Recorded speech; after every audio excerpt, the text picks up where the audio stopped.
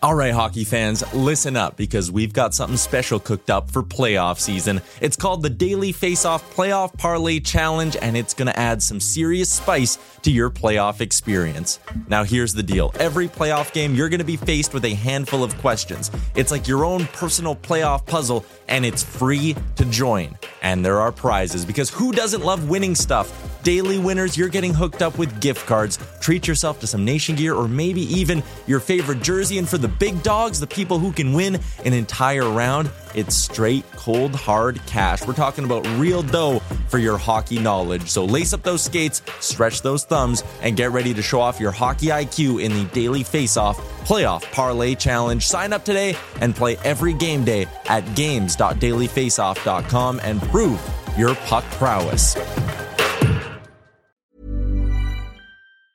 Hiring for your small business? If you're not looking for professionals on LinkedIn, you're looking in the wrong place. That's like looking for your car keys in a fish tank.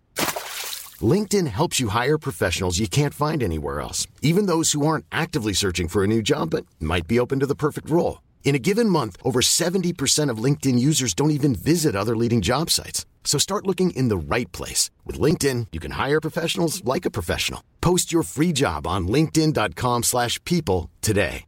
Hey, Dave. Yeah, Randy. Since we founded Bombas, we've always said our socks, underwear, and T-shirts are super soft. Any new ideas? Maybe sublimely soft. Or disgustingly cozy. Wait, what? I got it. Bombas. Absurdly comfortable essentials for yourself and for those facing homelessness. Because one purchased equals one donated. Wow, did we just write an ad? Yes. Bombas. Big comfort for everyone. Go to bombas.com/ACAST and use code ACAST for 20% off your first purchase. Well, a lovely Tuesday afternoon. How are you? Welcome to the Jason Greger Show, and I'm the Sports Leader TSN 1260, as always, presented by PlayAlberta.ca. It's your digital home for online gaming excitement, including casino, live dealer, lottery, instance, and sports betting. Sign up today at PlayAlberta.ca. And we have a loaded show for you to digest today. We are going to talk lots of hockey, going to talk a little NBA playoffs. We'll recap the Edmonton Oilers. They had player interviews today. That they will have the veteran players are going to meet with their exit interviews with the coaches later on this week. Jay Woodcroft and Ken Holland will speak tomorrow. The Oilers players have, they had a get together last night as a group. They'll have another one tonight, I think tomorrow, from what the players tell me, and then start to go their separate ways for the off season. It's one that even today you could still tell the disappointment in the voice of the players. We'll hear from Connor McDavid, Leon Draisaitl, Stuart Skinner, Evander Kane, Matthias Ekholm. There are others. So I had a chance to chat with a few players on my own today, and the one reoccurring theme was this team believes they're close. I really liked what Leon Draisaitl had to say. I've mentioned it all year long. What did we say at the start of the year? What was the Oilers' biggest issue? Connor Halley at the start of the season. Like 20 games into the year, what was the Oilers' biggest issue? I mean, it feels like throughout the year there was a lot of issues that popped up. What did you have at the 20th game mark? Well, to me, it was they gift goals. They make life too easy on the opposition. They beat themselves. I thought that early January, too. And Leon Draisaitl basically said, he goes, hey, we are our own worst enemy at times. And how they'll make it easier on the opposition, and you just make the key mistakes at the wrong time. I thought it was very insightful. It's the first time I've heard the players say that, and that's part of the maturing process of a group. I firmly believe this series loss stings this team infinitely more than Colorado, even though they went to the third round last year, and they didn't win a game in the third round. This one stings more. I believe this team felt they were a better team, and I would argue, I think they were. They should have been a better team. Vegas was a team they could have beat. They didn't beat them. Vegas played better. Flat out. Right? Vegas made less mistakes at key time. Like, look at the first four games. Edmonton sucks, then Vegas sucks. Edmonton's bad, Vegas is bad. It's even. You get to game 5 and 6, both teams played well, but the difference was Edmonton in the second period of both games made too many mistakes. And that's what cost them. It cost them, right? There's no other way to put it. It cost them. So, we'll see, where it goes from here. But it's a tough learning experience for the Edmonton Oilers, and you have two things that you can do from a learning experience. You can be stubborn, and you can say, nah, we're fine. Or you can say, okay, you know what? We've got to change some things. Because the one thing the Edmonton Oilers need to improve on is they have to reduce their 5-on-5 goals against. It's just that simple. Now, it's not that simple, but that's their main focus.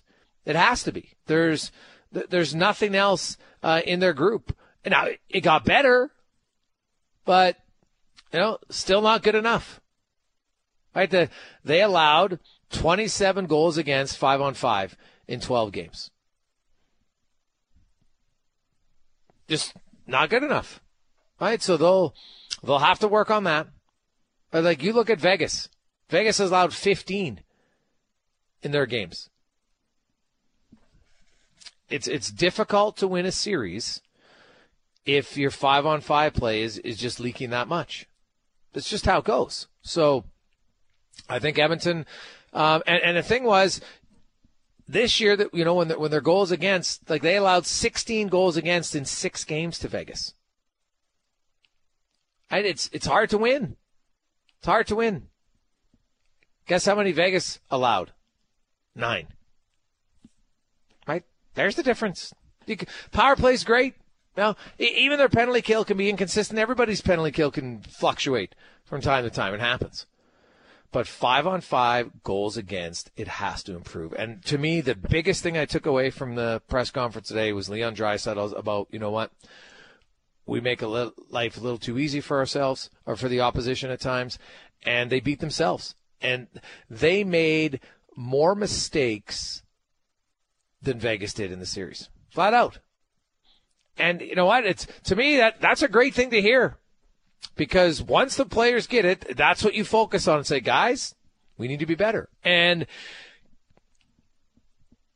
the players who need to be better in that regard are going to be their best players because they're the ones who play the most, right? Their bottom 6 guys didn't get crushed in goals against 5-on-5 in this series, right? So that to me, that's a good thing. I firmly believe that the Oilers' top guys can be better 5-on-5 moving forward. So we'll touch on that. We'll hear from Ryan McLeod. Interesting offseason coming up for Ryan McLeod. He does have arbitration rights this year. He won't have to wait until the last day of summer, really, first day of training camp. Remember, Ryan McLeod arrived in Edmonton, and then he signed that $798,000 contract for 1 year because they literally had no more cap space. Literally, they got it down to the dollar so they could fit Ryan McLeod in. And he had no arbitration rights. That's just the reality of the NHL. Doesn't happen very often, but, for like Evan Bouchard, I know there'll be lots of talk about Evan Bouchard's contract this year. And Evan Bouchard had a great playoff. He didn't have a great regular season, right? He had a really great finish to the season. And when you don't have arbitration rights, right or wrong, unless you're elite, you might get squeezed a little bit. Just how it goes. Now, when I say squeezed a little bit, like Evan Bouchard, even if he signs a bridge deal, it's going to be minimum, I would think, probably starting with a 3. So, hey, there's worse places to be in your life when you're 24 years of age and you're going to be making that, right? So there's no feeling sorry for the player at all. There's no reason to. He wouldn't feel sorry for himself. Why would you? Because even if he signs a bridge deal, if you're Evan Bouchard, you're like, hey, I'll sign a bridge deal. Because if I'm not confident in my abilities, I'll get my payday. Right now, I know people will say, well, Gregor, the Oilers got to sign him to a long-term deal right now so they can get a value contract. You're right. But why would Evan Bouchard do that? If he really believes in himself, why would he sign a value contract?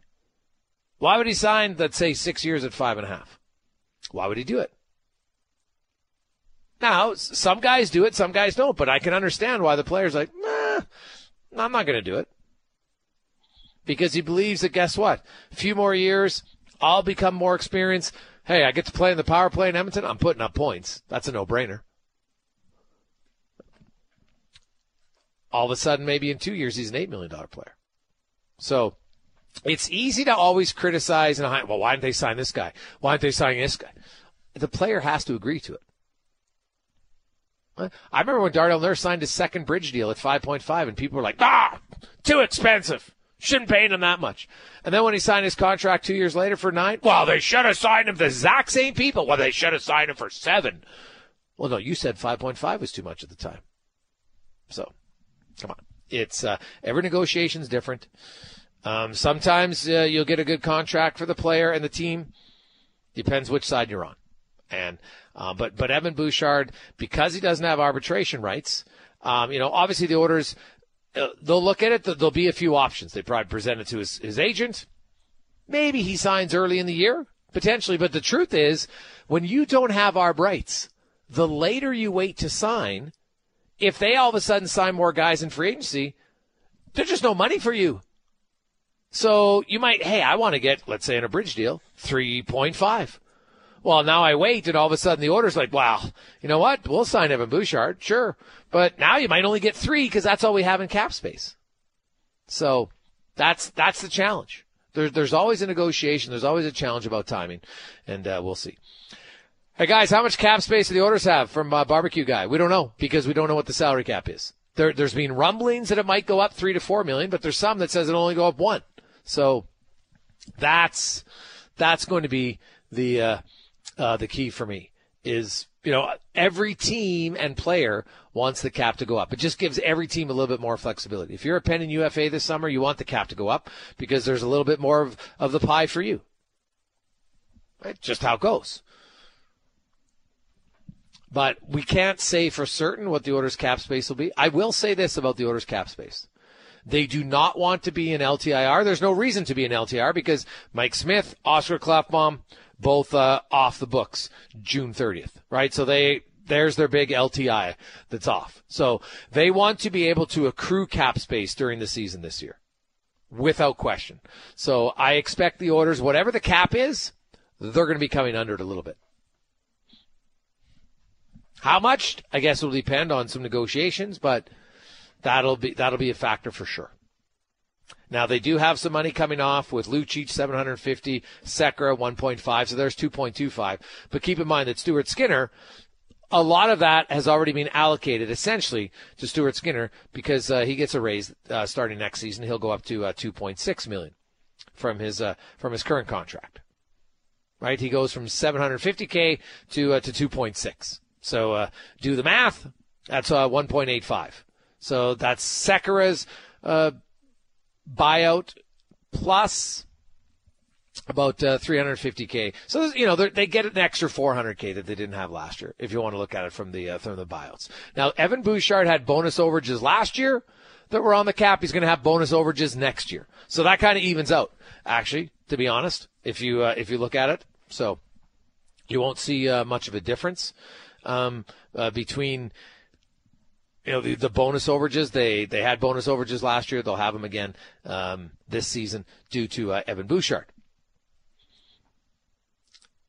There's no one else that's got bonus. And even next year, like maybe a guy like Dylan Holloway could be the guy. Because currently the only guys next year that would have any bonuses in their contract are Holloway and Phil Broberg. That's it. So, and then they got to go through the whole conversation about Phil Broberg. If it's me, I'm not trading Brett Kulak. There's no chance I'm trading. Why? Are you sure that Philip Broberg is going to be better than Brett Kulak has been the last 2 years in the playoffs? The Oilers, I think Philip Broberg is going to be a good NHL defenseman. But here's the thing. His development curve is not really on pace to the Oilers' championship aspirations. I think they're different. And that's going to be the challenge that the Edmonton Oilers have, is how do they massage that? What do they do? Now, Broberg could, he can't play the right side, but you got Vincent Desharnais there. And Vincent Desharnais, the way he played in games 2 through 6 in that Vegas series, and even really games 1 through 3 in the LA series, games 4 and 5. He had a tough game 4 and a rough game 1 on the one pass. Didn't like it. Didn't like the rest of his game. But look how he rebounded from it. Solid. And there's a guy who, you look at his age, he's got the man strength, all that stuff. Like, Brober's got to get stronger. Desharnais doesn't get stronger. What's going to work on? He's going to work on his puck skills. I had a conversation with Desharnais today, and that's the main focus for him, is just continue to work on that. Obviously, hey, you're a big guy that you always got to keep working on getting faster. His skating's pretty good, but he's going to work on his puck movement. And you improve on that, I won't be surprised if Vincent Desharnais is eventually a top 4 defenseman in Edmonton. I really believe that. I think with his, it is such an advantage how much space he can take up. He moves well enough. He's aggressive. He's strong. He's physical. He's smart. He's a really good penalty killer, right? And he's a defensive defenseman. That's what he's going to be. He's going to be a defensive defenseman who cares more about shutting guys down. And that's what this organization needs. It's what they need, because scoring goals isn't a problem. It's restricting goals that needs to happen. Hey, Gregor, what pick will we have for the upcoming draft? What's your opinion of the type of player the Oilers should be picking in the first round? Greg? They don't have a first-round pick, my man. They traded that to Nashville for Matthias Ekholm. So the Oilers will not be picking until the second round unless they make a trade at the draft. Type of player the Oilers are looking at? I think the Oilers, if, it's still best player available, yeah, whatever. And that's true. However, I think up front, they would look for a right shot winger, I think, is the biggest void in the organization. If it comes down to it, everything's even, I would slide over that.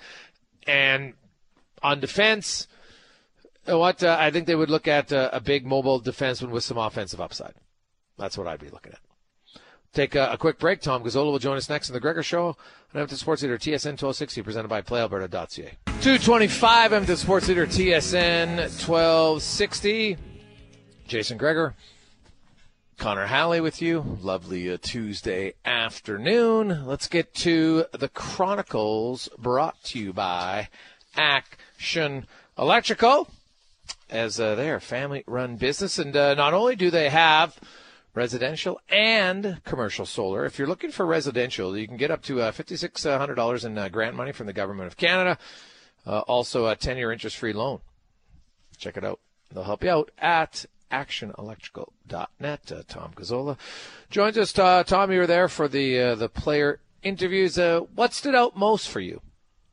Yeah, it was you could sense the frustration from the guys today that spoke, and the one comment that resonated, or I was like, okay, at least they recognize this, and it was Leon Draisaitl, Greg's, when he said, and I'm paraphrasing, but he basically said, at times it feels like we're beating ourselves, or when we're losing, we're beating ourselves. We can beat some of the best teams and the best teams in the NHL, but when we lose, it seems like we're doing it to ourselves. And self-inflicted wounds, and we talked about it a lot, early in the season, and then at times it popped up again in the playoffs. So just an admission of where this team does have some deficiencies. I think that's a more appropriate word than weaknesses, because it's a pretty good team overall. Like, it is one of the best teams in the league, certainly a cup contender. If there are people out there going, that's hogwash, they couldn't even get past the second round, listen, the Golden Knights are an excellent team, and what was left were some damn good hockey teams. The Oilers are right there, and the Golden Knights took advantage of those opportunities when the Oilers shot themselves in the foot or did it to themselves. But to understand, recognize, and then make sure it's in their conscience next season, I think is a good thing. Because if you deny it and just think, we're way better than this and there's nothing wrong with our team, we have no flaws, that would be brutal. And that's not the right way to go about trying to win a championship. So that, to me, when Leon Draisaitl just said, we beat ourselves at times, and I was like, yeah, you know what? That's a good acceptance of deficiency not a weakness, a deficiency, and one that I think will be at the forefront of their minds, something that they work on next season. Well, 100%. And, I think it's one, and I think it's great because it comes from the Oilers' best players, because if you look at the goals for against numbers this year at 5-on-5, it was more, and I think it's a little bit of an anomaly maybe, but because if you look at previous years, 5-on-5, the top guys were crushing it, and it was the bottom guys getting outscored. This year, that wasn't the case. Yep. And listen, this team has ascended to that elite level, and they fully admitted it. They recognized it. Every one of those 6 players that came up there to speak today said, we're in that win now time frame, and McDavid flat out just said it. The time is now to win, and they're close. They're close, and there's going to be some tweaking in the off season, and there's going to have to be some growth from within. And Greg Stewart-Skinner was really good too, I thought. Gracious as always, thanked his players in front of him for helping him have a great full rookie season, and he's a guy that has the right mindset. So yeah, the 5-on-5 in the playoffs, certainly they got crushed by the Golden Knights, and you're going to have to learn from those mistakes and those errors or tendencies and try to make it as airtight as possible next year in the postseason. And the other thing, too, Greg, I don't know if you picked up on it. I'm sure you did, just because, it's our nature as reporters. But the frustration, because I think it was McDavid went through the runaround. He's like, now we're going to go into the offseason. We're going to do our training. We're going to be mad about what happened. And we're going to go through 82 games, and then we're going to get back to the playoffs, and then we're going to be talking about being back where we are right now, but hopefully still playing. And so, they really thought that this was a year where they could go and make noise, but there was a damn good Golden Knights team in their way, and a Golden Knights team that made less mistakes. And I think that was another astute observation by Kane and a few other different players, that at the end of it, that just was the issue for our team, is they made too many mistakes. So now you look ahead. I wrote an article today at OilersNation.com that we're going to discuss on the show today, and it was looking at changes. Like, there's obvious guys that are coming back: McDavid, Draisaitl, Kane, Hyman, Nugent Hopkins. I think McLeod and Holloway are all locks to come back on forward. Skinner and Campbell. I would look at Nurse and Bouchard and Ekholm and Desharnais, I think, are for sures. Now, for me, I would say Brett Kulak's for sure. But the organization's going to have to decide, where does Philip Broberg fit in? And I think Philip Broberg, where he is in his development, is maybe a little behind where the Oilers are in their cup aspirations. And I wonder if potentially, he's moved because of that. I look at a guy like Kailer Yamamoto. Kailer Yamamoto's an NHL player. I don't doubt he's an NHL player. But he's not a $3.1 million player right now for the Oilers. And because of the rare buyout due to his age of under 25, you could buy out Kailer Yamamoto. His cap hit is $3.1 million. If you bought him out at 1/3, his cap hit would be $433,000. Right. Mm-hmm. So you would save $2.6667 million, which you could then, so you would buy out Yamamoto. You could take his buyout and you would have 2 bottom 6 guys, let's say at $1.3 million. Right? Like that, there actually would make financial sense. I don't love buyouts because the following year there's some dead cap space. Now it's only $533K the next year, but think about that. $533K. That's what you used to bring in Nick Bjugstad at the deadline, because Arizona retained a small percentage, right? So 533, while it might not seem like a lot, it still matters. So I don't love buyouts, but this is one where I actually think it would make sense if, obviously they'll try to trade him first, but if they don't find a trade partner, I won't be shocked if a Yamamoto buyout is something that's discussed internally and then actually becomes fruition before the buyout window ends. Interesting. I would be surprised if they did that, but it is an option. Why would you be surprised? Because I think that they value him as a player, but if they really want to, if they're that hard done to create cap space, then I suppose they could, if they get to that point, they could make that decision, because he was injured all season long, basically. When he did have his opportunities, when he was healthy enough to play, he didn't take advantage. That is 100% valid.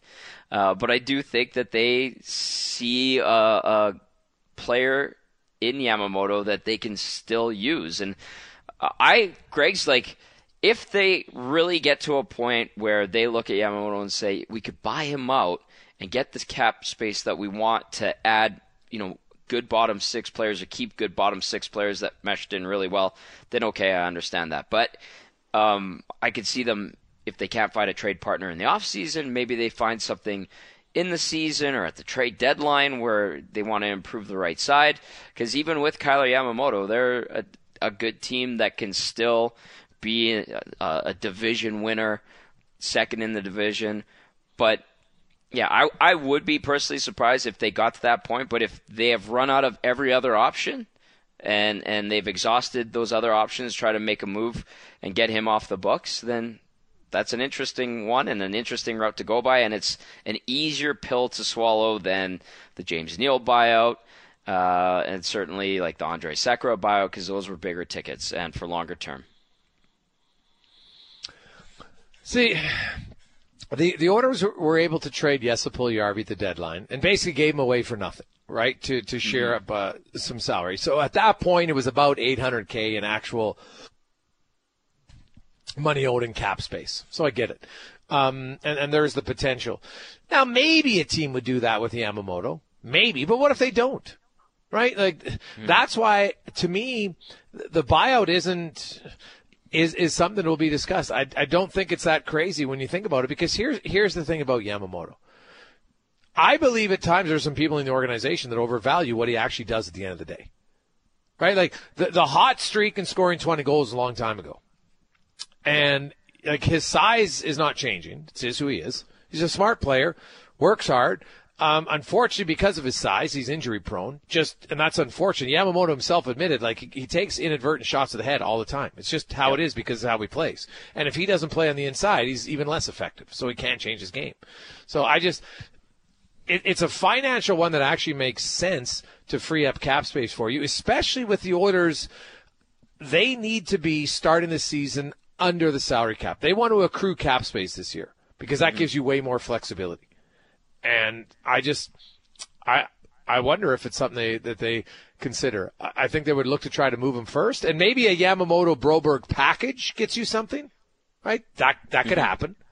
So, I'll be curious to see. Ideally, they'd like to trade him first. There's no doubt. Yep. But I'm just saying the buyout option, because of its 1/3, actually makes a significant amount of savings. Yeah. And listen, Greg's if you're not exploring all avenues and all opportunities and what you can and can't do just to see what you have available to you, then you're not doing your job and not doing your due diligence. So it's understandable. If I was the GM, I'd be looking at upgrading the right side, making it bigger, making it stronger and tougher to play against. And I like Kyler Yamamoto. I think he's a tremendous hockey player. Yes, he gets thrown around. And I don't see him becoming like a Braden Point where they're short guys that are stocky. Remember, Marty St. Louis had tree trunks for thighs. I don't think that's in his literal DNA. He's kind of slighter. Listen, he puts in the time at the gym, but I don't think he's going to become a stocky guy over the course of a 3-month offseason. No. His body type is his body type. He can get stronger. Of course, you can always get stronger, but how much else can you do? So, right. Where do you come out on the blue line? And Broberg, CC, Kulak. What do you I wouldn't trade Kulak. I'm going to go on record as saying that I wouldn't move him, and so that makes it difficult on where you're going to play Broberg. All of a sudden, it's interesting. Do you look at Cody Ceci and go, what do you want to do with Cody Ceci? How do you value him? How does he fit in? Are you okay with him for the time being? Would you look for an in-trade or in-season trade for Cody Ceci potentially if you want to change the look of your defense the same way the Ekholm for Barrie trade changed how the Oilers look? I mean, they have depth on the left side now to the point where we're would you consider a Broberg deal? Now all of a sudden, Vinny Desharnais has established himself. Is he a finished product? Nope. But does Broberg want to stick around as a seventh defenseman again next year? Probably not. Like there's probably a team out there that would look at him and ask Ken Holland and the Oilers and say, would you consider moving Philip Broberg? I'm sure, considering what they've got on the back end right now, that might be something that the Oilers also look at. Now, what do the Oilers have in the pipeline coming up when it comes to defensemen? I don't know, because I don't know if Markus Niemelainen has that. He certainly does not have the ceiling of a Philip Broberg. What happens with him? He's a little bit older as well. Do the Oilers go into the draft this year and try to get young, solid defensemen that could, in a few years' time, eventually make the team and restock the shelves, if you will, potentially? So a Broberg-Yamamoto package might be something that's enticing to other teams. And I think he's kind of stuck in a logjam because I wouldn't sacrifice Brett Kulak right now. I think Brett Kulak was excellent in the postseason. Brett Kulak does everything you ask him to for a modest price. And I don't think he's a guy that goes in there and complains and makes a lot of noise if he's not getting 15 to 20 minutes a night. I think he's just a good, solid defenseman in the prime of his career. So Broberg, might find himself in a situation where if he's not happy being number 7 next year, maybe they look to move him. But, he had some good moments this past season, but he also had some, rookie moments as well. And it's been a few years, and it took a while for Evan Bouchard to arrive. Maybe it's the safe date for Broberg, but I look at the Oilers' blue line and I go, it's kind of set. It really is. You honestly believe it is? You think it's just they're going to come back with the same maybe changing the right side? If you want to change out CC. That's a pretty big if. Right? And that's why I think it's set. I think Desharnais is ahead of Broberg.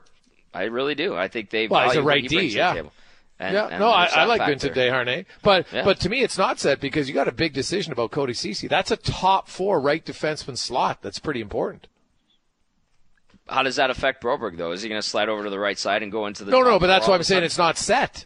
Yeah. I don't think their blue line's set at all because Cody Ceci's he was playing top 4 minutes for your team. So now if you're bringing him back, then sure. But if you're not, then you got to make a significant decision. Right. They don't have to move him. Right. They don't have to. They can keep him for a while if they want. He's got a couple of years left. That's up to them if they want to change the makeup of the back end. I think that's what it comes down to. Tommy, have yourself a great day. Will it be an interesting offseason for the Edmonton Oilers? And Dallas, Vegas, Florida, Carolina. 2 teams that have never won the Cup, 2 organizations who have won it once each. So, some fan base is going to be very happy in a month's time. Greg's Vegas, Florida in the final. Vegas, Florida. That's who you're picking? Yeah. I'm going with Vegas, Florida. Okay. I actually am going Dallas, Florida. I have Dallas in Game 7. Why? Because Peter DeBoer never loses Game 7. He's 7. So that's why I picked Dallas. But I won't be surprised. Like Dallas, Vegas, it was like a coin flip for me. I think that's a tight series. I think Florida has beaten 2 much better teams than Carolina has to get to this point. True. Very true, but Greg's. Carolina won't go easy, that's for sure. Like they know how to play. So it'll be I know lots of Oilers fans I don't care, and I understand it. I totally get why they don't care. But I'm always intrigued by the playoffs. I like the games, and I don't really care what market's in. That's irrelevant to me. I don't watch more because it's a certain team. I'm just watching because the same thing is on the line this year as it was last year. There's 4 teams left for a chance to go to the Cup. So I like it. We'll talk to Tom Gazzola tomorrow on the show. Let's get to a quick break. Jason Greger, Connor Halley with you, and I'm the Sports Leader, TSN 1260. And we'll talk playoffs next on The Greger Show, presented by PlayAlberta.ca. We continue on. I'm the Sports Leader, TSN 1260. Jason Greger, Connor Halley with you. I'm the Sports Leader, TSN 1260. The Greger Show is always brought to you by PlayAlberta.ca. We continue on the NBA. is going on. Down to the Final Four as well as we get to the NBA report brought to you by All-Tech Supply, the only Canadian-owned Valve Master distributor that exclusively supports your local supply store. Go to alltechsupply.com, strength through distribution. As Nate Kreckman joins us from Altitude Sports Radio in Denver, and it is the Nuggets and the Lakers. Nate, you, of course, have Jokic and Murray up against LeBron and Davis. How do you see this matchup? And having seen what the Lakers did to the Warriors, specifically inside, how does Denver counter that? They counter it with Nikola Jokic. The best offensive player on the entire planet is how they counter that.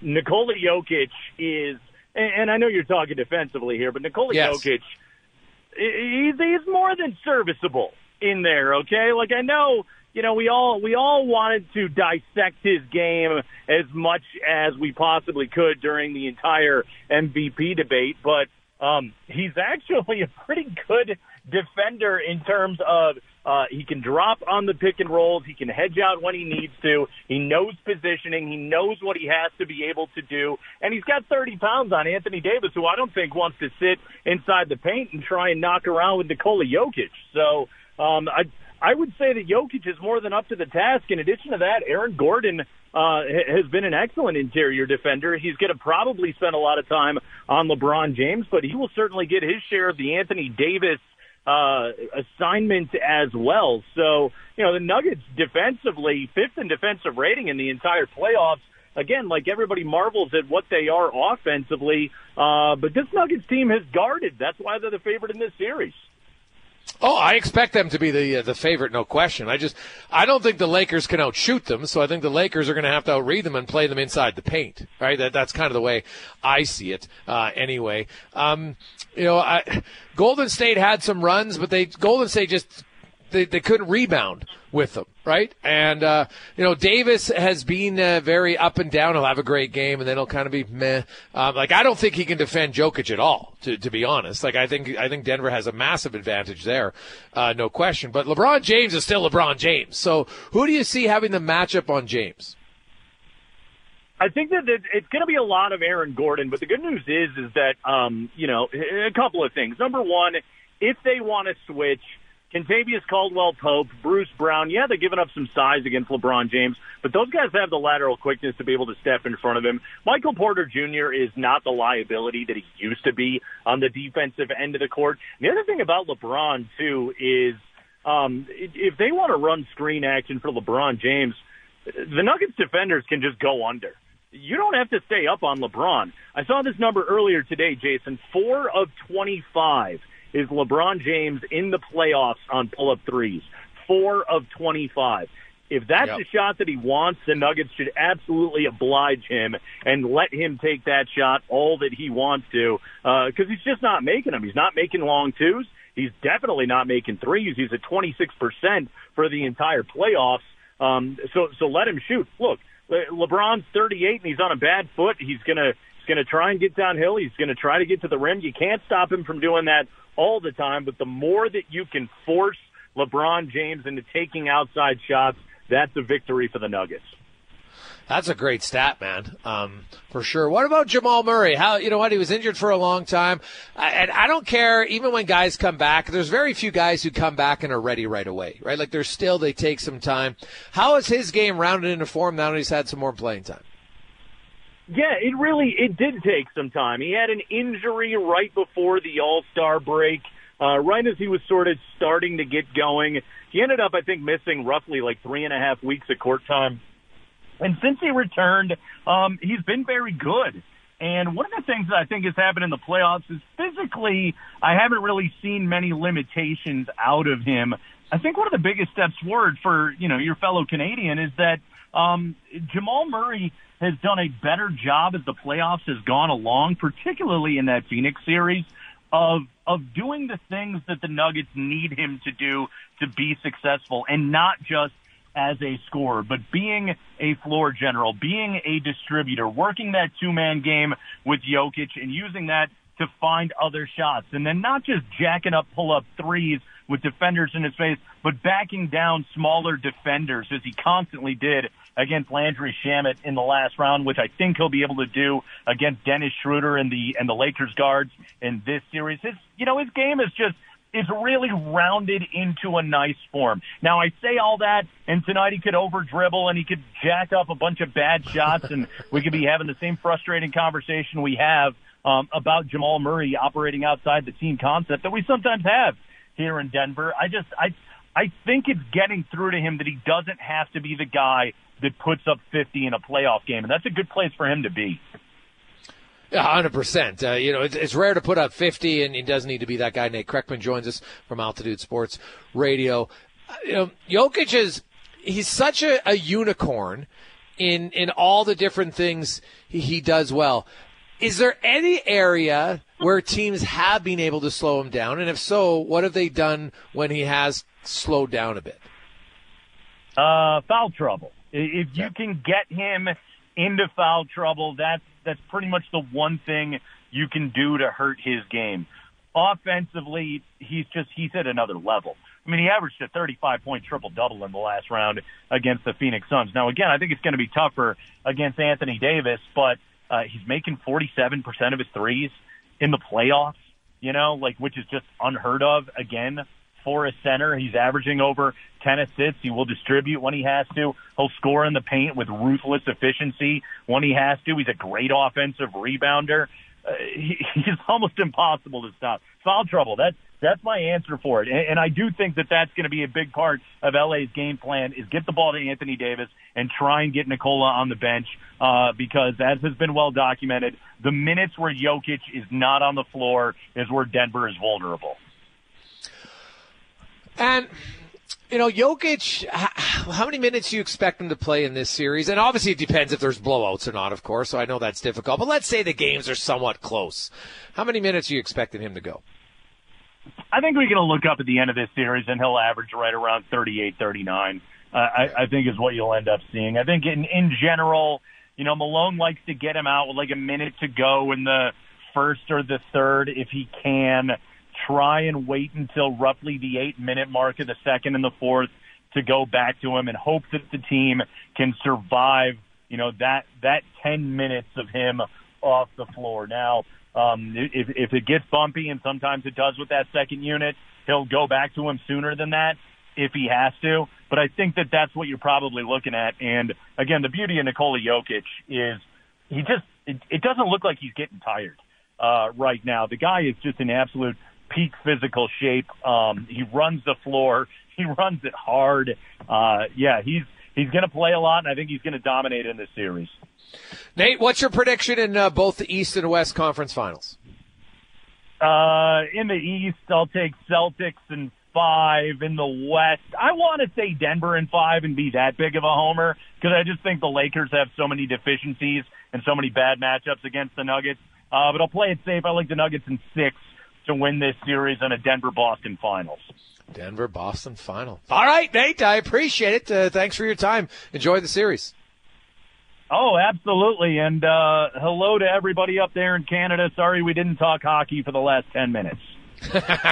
It's all good, man. It's all Oilers fans are just they're frustrated. They don't want to talk hockey right now. We get it. So I got you. Okay, good. Then it was a nice little break for him. Watch Nikola Jokic tonight and enjoy it. You betcha. Nate Kreckman joins us from Altitude Sports. Honestly, that's a series, man. If you're like, I don't want to watch hockey, I understand it. You're frustrated. But Denver Lakers, that's going to be a hell of a series. I agree with Nate. I think the Celtics are now Jimmy Butler, though. Jimmy Butler can show. I don't know if it's going to be 5 games. I'll pick the Celtics, but it might stretch to 6. Miami's just kind of that, they're a gutty team, man. They play hard. But the Celtics right now, Jason Tatum, are you kidding me? How good's he been in the postseason? Whoa. Look at that guy's career, what he's done so far. He's only 25 years of age. Drops 50, got the most points ever in a Game 7, which, of course, Steph Curry had 50 earlier this year, and Tatum's like, nah, I'll go higher. He's got 50 points in an All-Star game. He's already won an NBA. Man, it's pretty good. He's really good. So I'm going to go with the Celtics in that one as well. But I have Denver as the favorite to go all the way now. We'll see what happens. We've got a lot of text flying in. It's a 10-12-60. Lots of good ones. People are fired up about it. I love it.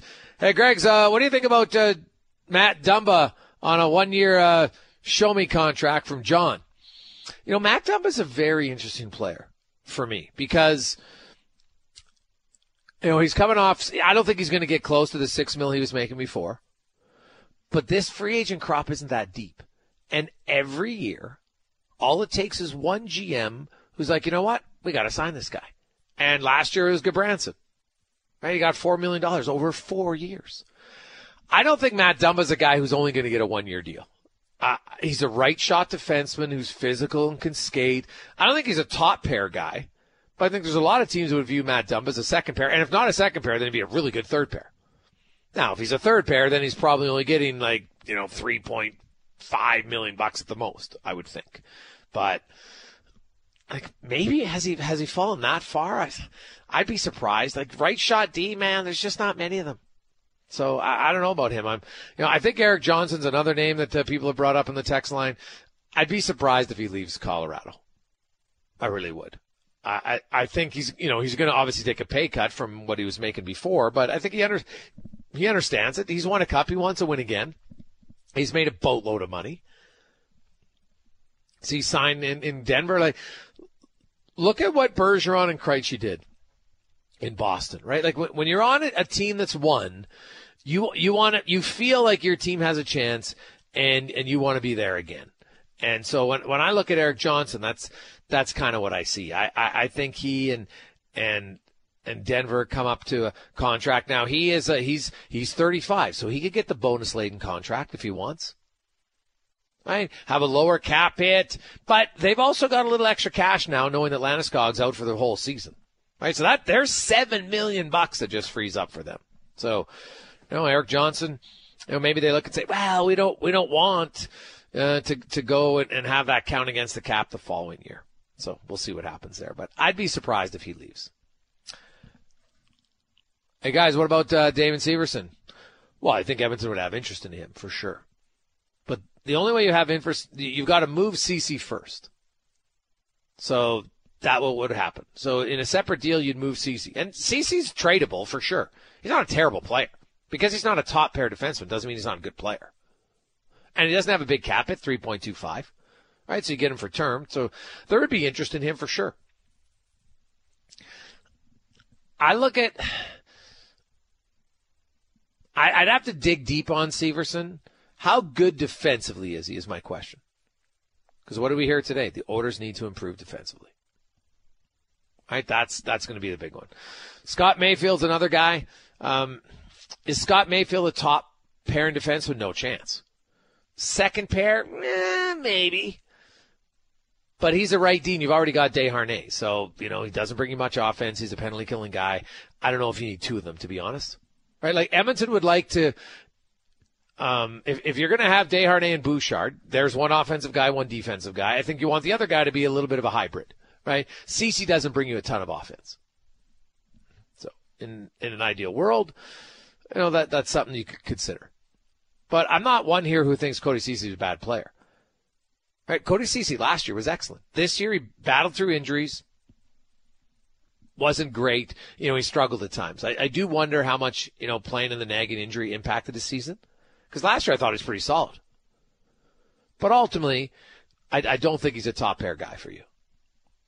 Right? I think he'd be an excellent third pair defense. I think he's like a number 5, but so is Brett Kulak. And I think Kulak's skating puts him ahead of CeCe in my opinion. So, let's see where it goes. Hey guys, Mayfield averaged over 20 a night. Yes, I agree. But he's not an offensive defenseman. So he's just like Cody Ceci. Right? What's the difference? Is Mayfield that much better, do you believe? Because he's like, he might be slightly better than Ceci, but he's not bringing you any more offense.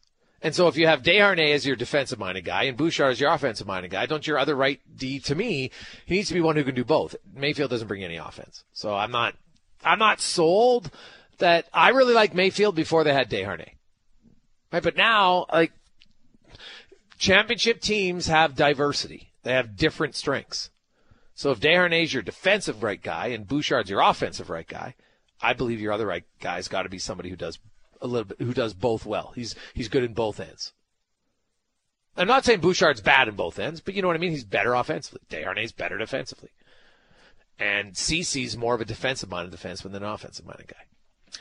Quick break. Let's get to the Con Man and a Sports Center update brought to you by Lifestyle Sig, family-owned business with 4 locations at Edmonton and Sherwood Park. They provide knowledge and sound advice on vaping, hardware, and e-liquid. Learn more at lifestylesig.com.